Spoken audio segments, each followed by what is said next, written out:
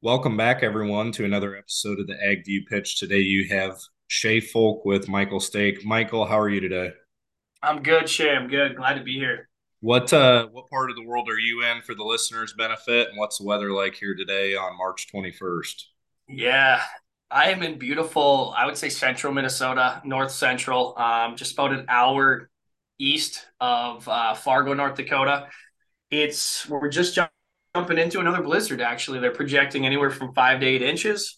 We got, I don't know, probably 70 to 80 sitting on the ground over all winter anyway. So I'm just praying for a slow thaw so we can take advantage of that moisture. We've been in a drought or droughty conditions for the last 2 years, but I'm also predicting we're going to have a late spring. So we'll see. Yeah, I don't like to use the two-lettered PP out there. I know a lot of people have been floating that around. I think we're too early to tell. We'll see what the weather does, but you face some not unique, but you face some challenges in your area there, and yeah, interesting. Good luck buckling down on that storm coming through. Yeah, right, right. I'll just pull the tractor out for the 35th time this winter and big deal. Move So snow. So, Michael, you and I actually got connected over Twitter. I put up a picture and mentioned something along the lines of, if you're a good truck driver and you have a bill of lading in hand and it has a phone number on it and you call ahead, kudos to you. If you don't, not kudos to you. Or I didn't say anything mean, but I didn't say anything nice either. And it's just Right.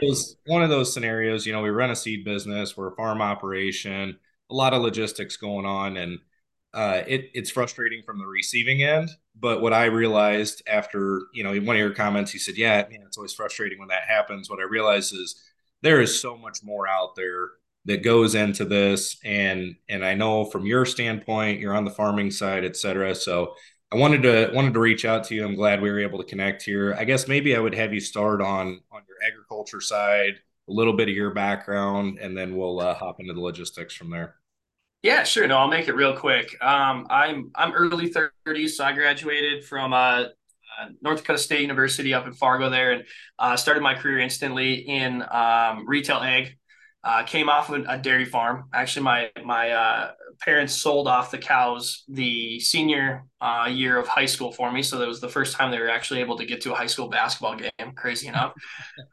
So it was nice, but they told me not to come back to the farm. That was when they still had cows. So I went for engineering and quickly transitioned slowly over to egg systems management, egg in general. And so I came out of college jumping into retail egg at a cooperative down in South Central Minnesota. Did that for I believe a couple years.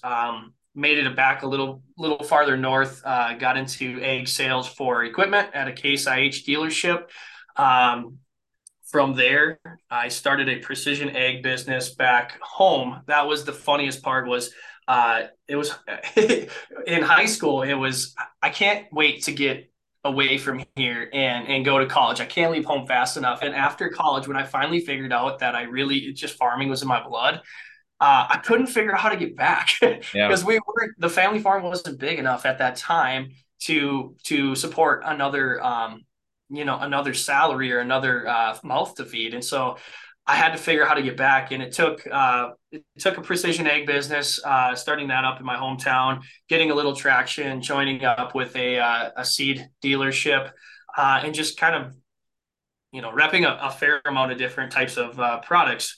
And then from there, I was helping on the farm. I jumped in back into sales in ag, but more of a regional agronomy role. I was with a company called QLF Agronomy. We sold molasses or carbon-based fertilizers. That was pretty awesome. It really opened my mind to some of the unique types of biostimulants and fertility products in the market.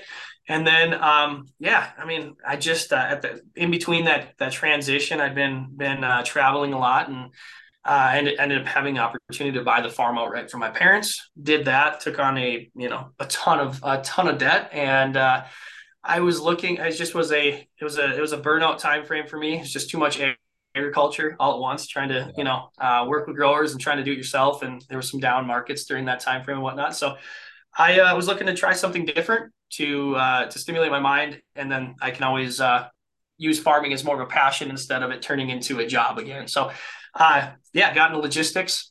in the end of 2019, start of 2020, COVID era. I believe that was it. Yeah.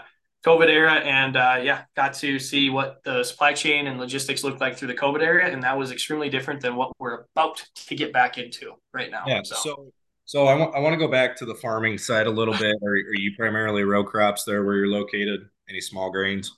we got some small grains. When we sold the cows, we went corn and beans because that was the easiest thing to do. My dad had a 9 to 5 job, so did I. So it was the easiest thing to manage. When I took it over, tried to find a few more niche crops and whatnot. We jumped into spring barley.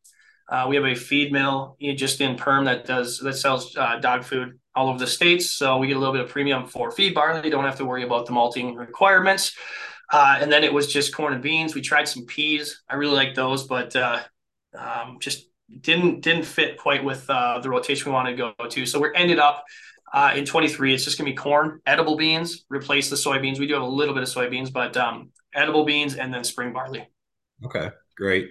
Um, when you made an interesting comment there, you said we had to figure out how to get back to the farm, but also there's another mouth to feed, and there just wasn't room. And we hear that a lot. And so I think it's interesting from your standpoint on, here's how we diversified, here's areas that we added to the business. Was that difficult for you to kind of decide what path to take, or did that come naturally? What did that look like? In terms of how to make room for myself to a Yeah. degree, Yeah. it kind of came naturally. I've always been pretty inquisitive on the latest tech and the latest things we could be doing. It gave my dad a heart attack many times. Trying new practices and things like that. Just on a not on a whim, but I did a lot of research. But we went through some. So we tried no till. It didn't work out all that well. That was one specific change that about gave him a heart attack because things looked so much different from a weed spectrum and things of that nature than conservation or full tillage that we did. We were pretty early to adopt in our area. Auto steer RTK. I put a tower up on the farm. We jumped into variable rate as soon as I could, and then my next bottleneck was trying to understand actually how a map should be made, not make it because you have the ability to. Yeah. Don't just start throwing rates out because it's cool to see them on the monitor. We moved heavily into carbon-based fertility, so that was adding molasses-based products to our 28%, jumping into a little bit of the humics, those types of things. Liquid fertilizer, dry fertilizer blend. I really liked using a multitude of different fertilizer types. On the dry side, we had to go to a few different co-ops to find them. Potassium sulfate was a big one. I love putting Pel lime and Pel Jip down in some mixes. AMS is not used heavily over here, so we had to go to find that. It was all urea. And not many people were split applying. And Yeah. so it was a lot of urea and ESN. So we were the ones that were doing in season 28% with carbon on stream barring and liquid side dressing on corn and whatnot. So I pushed as hard as I could without making my dad's life too crazy to try and manage it. Because at that time I was still just trying to earn my spot. I wasn't the one having to spot all of the bills. So Yeah. And that quickly changed for you there. We don't have to get into details on it, certainly, but you mentioned had the opportunity to kind of buy the farm all at once. How did that, from an opportunity standpoint, I guess, and the financial and the business mind is where I would ask this question from. What kind of ran through your head? What was the financial decision to do that? And what kind of support did you have in order to make that happen from maybe some key partners or yeah, a strategic resource team, I guess? yeah. I mean, there was a little bit of strategy behind it. To be honest with you, it was a little bit more of the health based reasoning. My mom had some health issues and was a little bit worried about the longevity of potentially where she might be in the upcoming years and if there was ever potential for her to wind up in like a nursing home scenario earlier than she'd expected. And so we really wanted to move that transition faster than ever planned. And so I was still a bachelor at that point. My sister, I have two sisters. One is just a little bit younger than me, and another one my parents adopted, and she's substantially younger than me. So none of them were really a candidate to want a piece of the farm. And so, yeah, I just took it on myself. Like I figured out I could make the payments. I had to make crops fly. My dad let me use our equipment, the equipment he had for free, which wasn't, it wasn't this crazy updated line of equipment. It was just enough to get us by. And my entire goal was to legitimately make the farm pay for itself with no extra profit at the end of the year for at least the first 2 years. That was my goal. I had an outside job. I was doing fine there. That way, that was my goal, and it kept me sane. Like, I don't need to be shooting for high profits. I just want to make sure it pays for itself. And it relieved a little bit of the anxiety of like, holy crap, I just took on, more debt than I've ever seen in my life.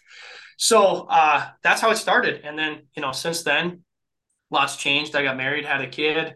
I hired my dad back to the farm as an employee under me, and I'm in a totally different industry as well. And so things have changed a lot, but it's been a really fun ride, really humbling ride, and really understanding like wearing a lot of hats in the farm beyond just trying to do the cool things, actually making the ARAP work and all that stuff. It was a great learning lesson, and I highly recommend and don't recommend it. It just depends on it depends on your appetite for that kind of thing. I think it depends on what hour you call a farmer throughout the Yeah, right.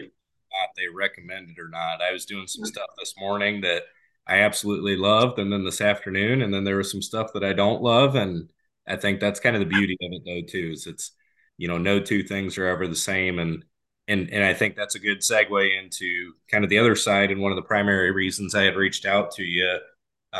You made a reference here offline before we started recording, and you said when it comes to logistics a lot of times they can be blurry and blurry from either the person receiving the delivery or who's shipping it out. And there's all these intricacies that happen in between. So, what did how did you get involved in the logistics side of things? Tell me about, what's your business name? Where are you at today? Maybe give us a little background there. Yeah, no, I'll give you a real quick one. I got into logistics after being a regional guy, agronomy guy. I was just getting kind of burnt out, like I mentioned, and I was looking for something new. I had no plans of like looking into logistics. It just happened to be what my brother-in-law was doing, and at the time he'd been married to my sister for probably I don't know about 4 years, and honestly, my family had no idea what the heck he did. We knew he did all right, but like nobody knew what the heck he did. He's like, I set up freight for companies and kind of a middleman, making sure everything goes well. We're like, yeah, yeah, cool. Whatever. How's the farm doing, right? And so I was intrigued enough, and I was like, hey, is this something that maybe I'd be good at? I got the sales experience. It's not like he didn't have a business at that time. He was in at 1099 for another business, so I was just really probing him for what does the market outlook look like? Is it something that maybe I would enjoy that I could do and whatnot? And we had a long talks, and he was actually just looking to make a pivot himself and start his own what we call an agency or a brokerage for LTL. And at that point, he's like, "Hey, I'm looking to do something on my own. You could work for me as a 1099." And I was like, that's actually perfect because I want to focus on the farm just a little bit more because it needs to start making some good profit, not just like skimming by. 1099 is perfect. I'll work in the off season. Like I can put a ton of hours in the winter and middle of summer and all this. Like it'll be perfect. And so that's how we started. And he kind of trained me up as fast as he could on what the heck LTL was, less than truckload, where it fits into the supply chain, who's using it, and why there's a need for a middleman or a broker versus going direct with a typical carrier. For those that you don't know, like the carriers would be like a FedEx Freight or an R&L carriers or a Estes YRC. You're going to see a bunch of these trucks on the road and be able to put one in another. Now that you know that, every time you see a truck that has a logo on it, you're like, oh, that's an LTL carrier right there. They're probably doing a long haul. But anyway, so to get started, it was just like it was sales, and I guess my instinct was to go after what I knew. I knew all companies moving, egg based products to farmers or dealers. It's on pallets, it's freight. Yeah. It's not coming to the mailbox, and so I started going that route, and it worked well because as I was learning LTL as fast as I could, because I could shoot the wind with farmers, I didn't have to be the expert. They knew what I was talking about. And they're like, oh yeah, I'm always looking for better rates, or, I have this problem. Can you help me with it? And so I built my entire book of business that first quarter off of like honestly agricultural customers. I listened to a lot of their issues, and I had the same issues on my own farm. And it's funny, that's when you posted that picture, it was like, oh, truck's in the yard already. Didn't realize he was even going to be here within the next 2 hours. Looks like I better run out there. Sorry, family, if I was eating lunch with him or whatnot, I better get things moving. So there's just a lot of those types of issues, and that's how I got started. That's how I've kind of gotten this far. I don't focus on ag like I did then. It's a more a wider lens, a focus for the customers we serve, but anyone in agriculture still is near and dear to my heart. Plus, it allows me to get my ag kick. Talking to any logistics manager at a company moving, fertilizer products or whatnot, they love talking, Mhm. shop anyway, and so I get my kick that way too as well. That's awesome. Now, what's the name of your company? Sorry, yes, the name of the company is called Rocket Shipping, and our headquarters are to Fargo, North Dakota. And when we tell people that, they're like, "What is wrong with you?" Actually, it's funny most of the transportation industry will they'll be heavily situated in the south, but Chattanooga, Tennessee is a hot spot. Phoenix, Arizona is a hot spot. Nowhere where it's snowing, 4 or 5 months out of the year is a hot spot to put a headquarters for a transportation company. Yeah, well, that's all right. Doing something a Yeah. little bit different there. And so, you mentioned that you got started basically as COVID kicked off. COVID era, Yep. everybody had challenges in some way, shape, or form associated with that. What were what was your company's initial challenges? How did that look with you guys getting rolling independently? And you mentioned that's going to change moving forward. So what's the Mhm. future there? Yeah. So, I mean, at the end of the day, a broker, or better known probably as a 3PL, third party logistics provider, is just somebody who resells a rate from a parent company or a parent source that they're using that has an extreme amount of buy in power with the carriers. The company that we utilize for our agency model spends over $1 billion a year with freight carriers. So we have a lot of leveraging power to get good rates. So knowing that, there's a ton of 3PLs out there. In fact, I think the last number I read was like 14,000, 14 to 15,000 3PLs or 3PL providers out there. And so if you're anybody shipping freight, you know this because you've probably been called maybe once, maybe 10 times a day from somebody trying to solicit you for freight. But so knowing that, realistically pricing in terms of like just freight pricing was a little bit more of a commodity. You got 14, 15,000 people buying for freight. Their pricing is going to be all over the place. And so we focused in on service and support. And to do that, I always said you got to have boots on the ground. That was a farm term. You got to have actual people in the office handling service and support for shipping, shipments, freight, truckload, LTL, all of that. That was our business model going forward. Uh, it fit really well. It segued really well into the fact that because when the COVID era hit, everyone got locked down. Um, you couldn't go to retail stores. So not even specifically, but you couldn't go to retail stores and buy a couch anymore, or buy a grill, or buy whatever. You had to have it shipped to your house. And so what this did for the rest of the industry is all of a sudden the freight carrier network took on so much capacity from basically this new industry that popped up called e-com freight, that carrier performance just went down the toilet. And when carrier performance, that simply means like being able to talk to somebody at the carrier, damages, ETA times were just junk, an ETA, like the predicted times could be 3, 4, 5 days off. They might not be able to locate your shipment very easy. And so performance, we call that performance on our side, went to crap. And so all of a sudden it felt really good when you actually had somebody to talk to that said, hey, I'm just looking for my pallet. I don't know where it's at. Can you help me out? And having a live person on the other end saying, yes, I will reach out to the carrier and I'll get to the bottom of this. It was a breath of fresh air for anyone doing that. And so the reason I say that is it affected everyone else. And so same thing with the agriculture industry. if you were used to having really good service support for, any of the carriers you're using, that went to pop.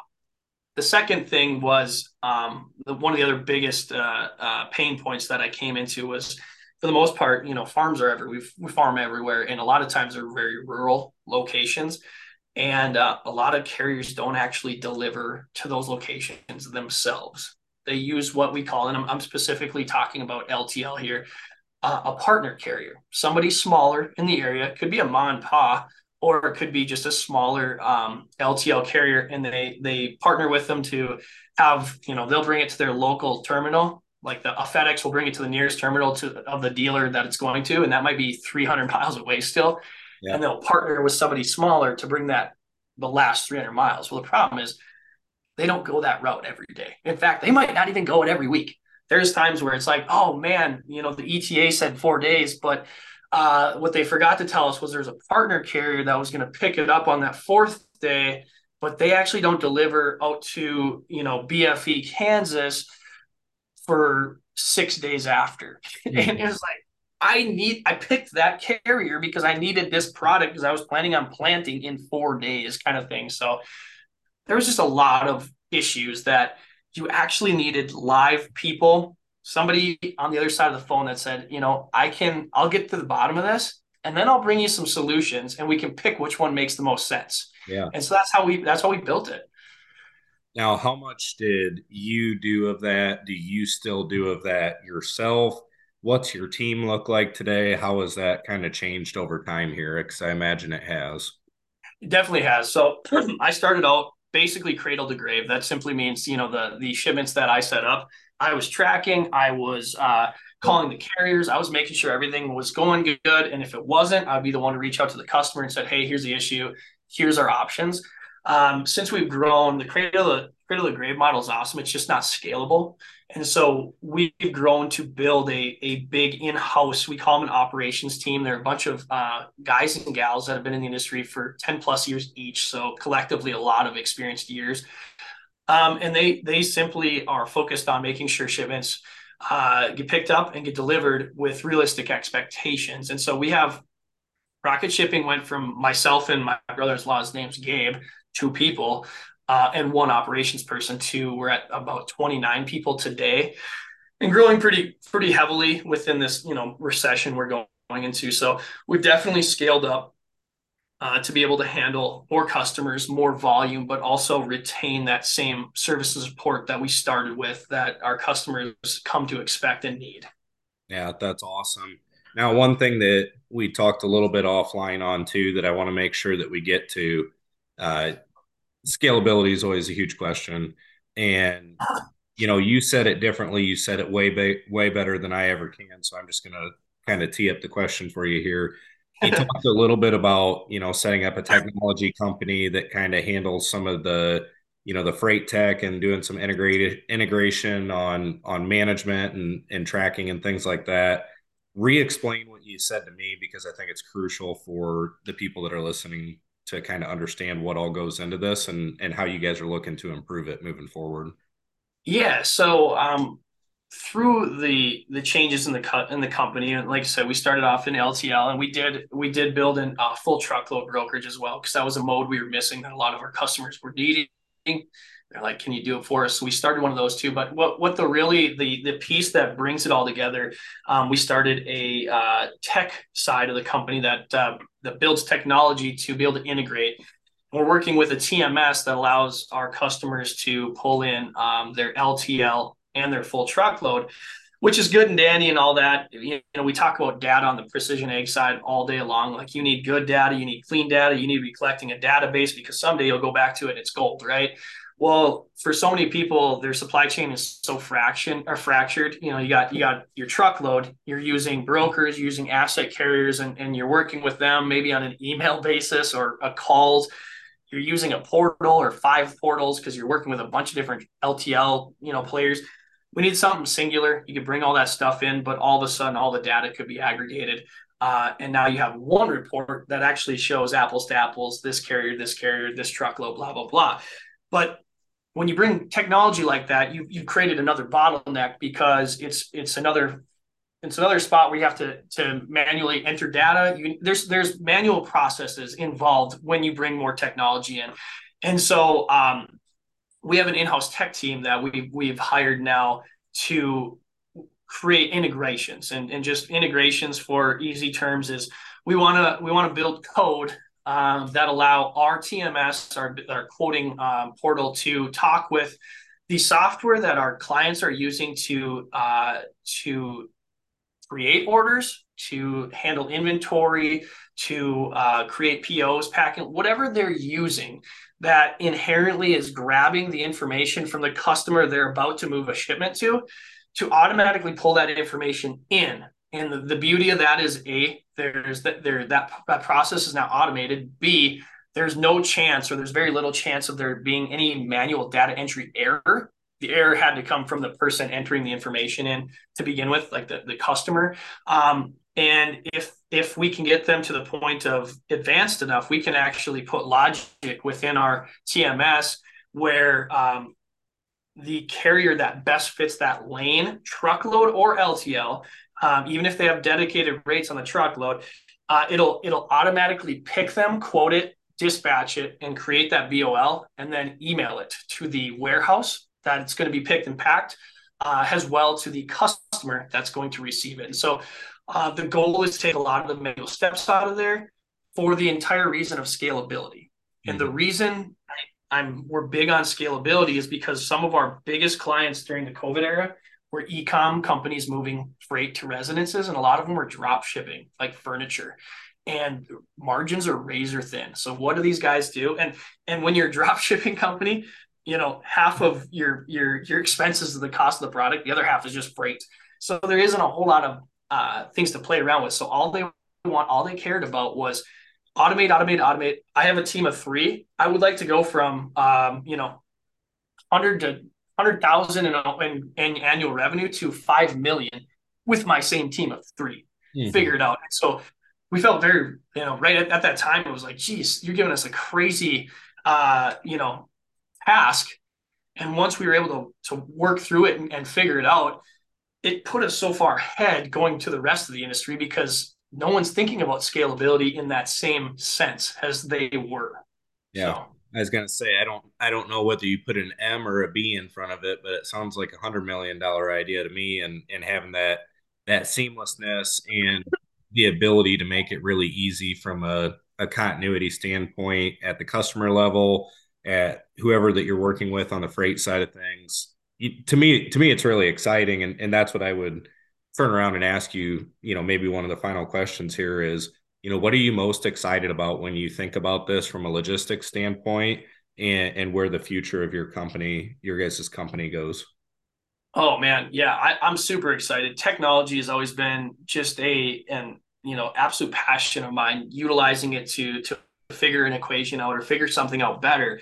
And when we're able to position data in a single source of truth, a TMS, a database, however you look at it, and be able to align the data to what makes sense, clean data, it's useful data. All of a sudden, we can now go to the carrier or carriers. Let's say we're building out a portfolio of carriers or truckload asset carriers for a customer, our client. All of a sudden, we have such good data to go to the carrier with that they're all of a sudden going to know exactly what they can expect from that customer and be able to give them the pricing that is about as accurate as they can get. They're building in very little risk because right now, I'll give you the like just so just for anyone in the audience listening that's selling product and moving freight. Here's what it looks like for the most part. You probably have 3 or 4 different 3PL brokers you're working with. They have a portal for you to quote on, and maybe you're working directly with the carrier as well. You yourself are quoting across 5 portals just to find the best price. And I get it. That makes sense. You want freight spend, but now you have no way of actually comparing carrier performance and service and support across the whole thing because you're working with technically 5 different vendors. And so it gets very, very hard to ever go to the next step or the next scale with that because you don't ever have clean data. And so it does take, it's kind of like on the farm side, if you're running 3 combines in a field and they all happen to be different colors and you're trying to blend yield maps from a green, a red, and a yellow. like that data is going to be junk no matter how and so That's you're a getting the really job that's a done. really good analogy, by the way. I like Yeah, you're getting the job done, but it's absolute junk. And until you're able to find a way to make it apples to apples across that entire data acquisition standpoint, you'll never have the ability to get the absolute best outcome. And what we're talking about here is pricing and the relationships with the carriers we're looking for. And on the full truckload side, we want to go get dedicated rates because I know that there's common lanes in your supply chain. If I have good data, I can go to a Knight Swift or an asset based carrier, somebody that owns the trucks, and say these are the lanes we're doing. This is how often we're doing them. Give me your bottom dollar price, because if you can be in this range point of pricing, I can tell you that you're going to get 10 loads a month guaranteed. And they're yeah. like, wow, I'm not going to build in any risk because I know you're saying I'm going to get them. Whereas most of the industry right now is like, here's all of our lanes, bid them. You have no idea if I'm going to give you one or all of them. And so as a carrier, you're like, or a broker, you're like, I better bake in some margin here, because if I give them too low a price and they give us one load, I'm going to be pissed off. But if I put too much in and we were just a hair above everyone else and got nothing, I'm also going to be kind of pissed. So good data equals good business equals great partnerships in the future. Way I look at it. It's awesome. I like that. It seems to me that as technology continues and as we think about the advancements, you talked about the service and support was one of the biggest areas that helped grow to where you guys are today. When you think about that moving forward, as you add in integrations and AI and things like that, at the end of the day, there's probably still going to need to be people, from a service and support, but also just deciphering when things go wrong. So how do you think about that for your business, and how do you stress the importance of that internally? Yeah, no, for sure. I mean, AI is hitting the airwaves like crazy these days with Chat GPT, GP4, our GPT-4 model, and all that stuff.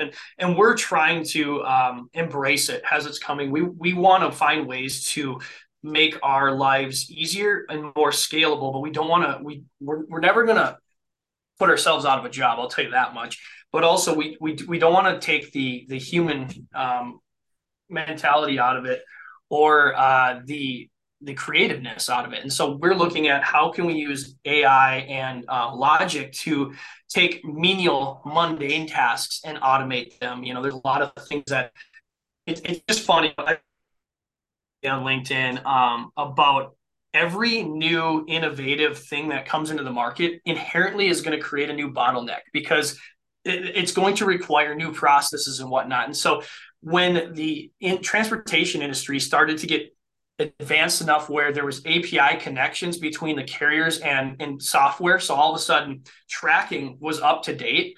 That was good and all, but now all of a sudden it took a little bit of that personal communication with your rep out. And so you might be quoting shipments a little bit blind and getting what we call variances. Oh, hey, we had to reclass this. You didn't even class it right. Or, our scale says 500 and you put on there 400. We're going to have to what it's doing is it is the quote that you picked when you booked that shipment, and you expect that shipment to cost you $300 and you got an invoice back for 450.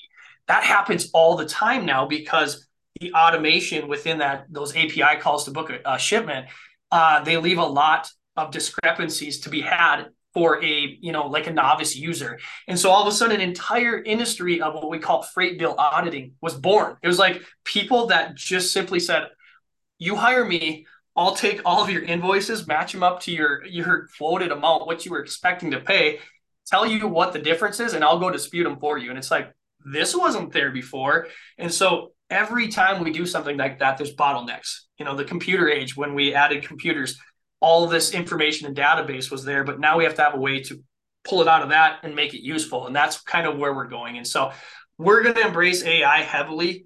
It just it won't be removing any of our jobs. We'll always keep what I call boots on the ground. We need people behind those phones. We need people to empathize, but also provide logical and creative solutions. And AI can't do that. So You're playing a violin for the people that are listening, and that's where I want to wrap up here, Michael.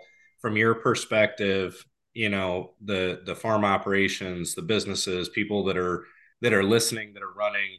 progressive operations, tens of millions of dollar businesses, whether or not they're in farming or have multiple entities here.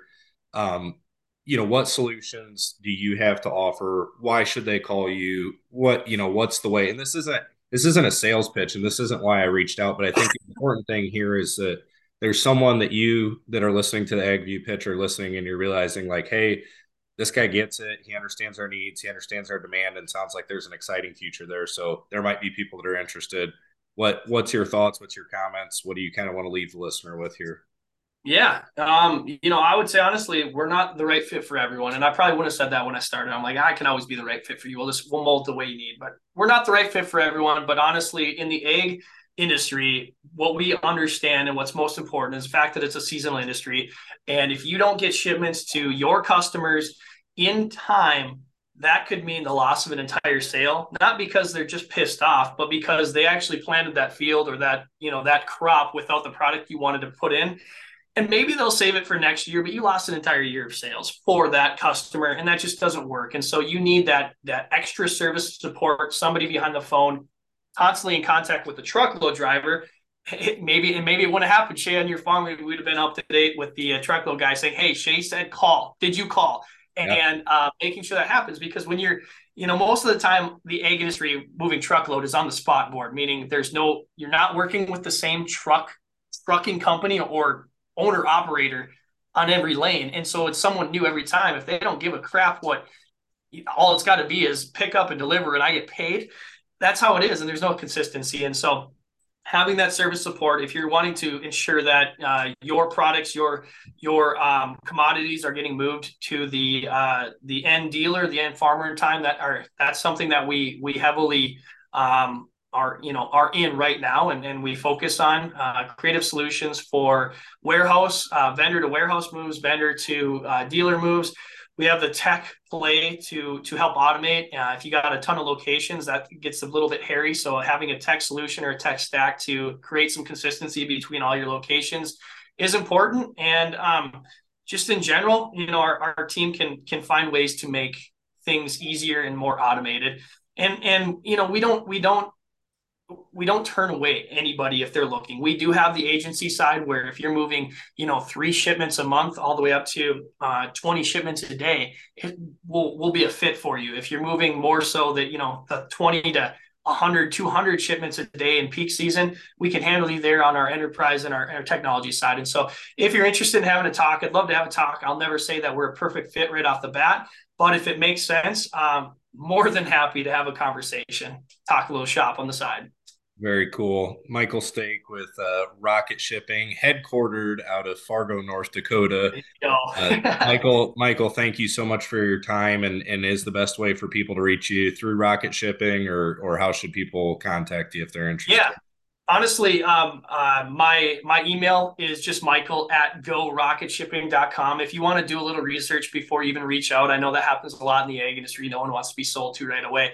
Go check out our LinkedIn page. We put a ton of information out there, Rocket Shipping, and you'll find all the affiliates or the people that work there. We have a website. It's under construction, but it'll be up soon. But or reach out to me on Twitter. I love Yeah, Twitter. That's a good way to do it as well. That's how me and Shay kind of connected. So. absolutely. Thanks a lot, Michael. Really appreciate your time. And more importantly, I guess I would say good luck and Godspeed to you guys as you kind of grow on this journey. I'm excited to see where it takes you. Thank you. Sounds good. It was great chatting, Shay. And thank you, everyone, for listening to another episode of the Ag View Pitch. We will catch you next time.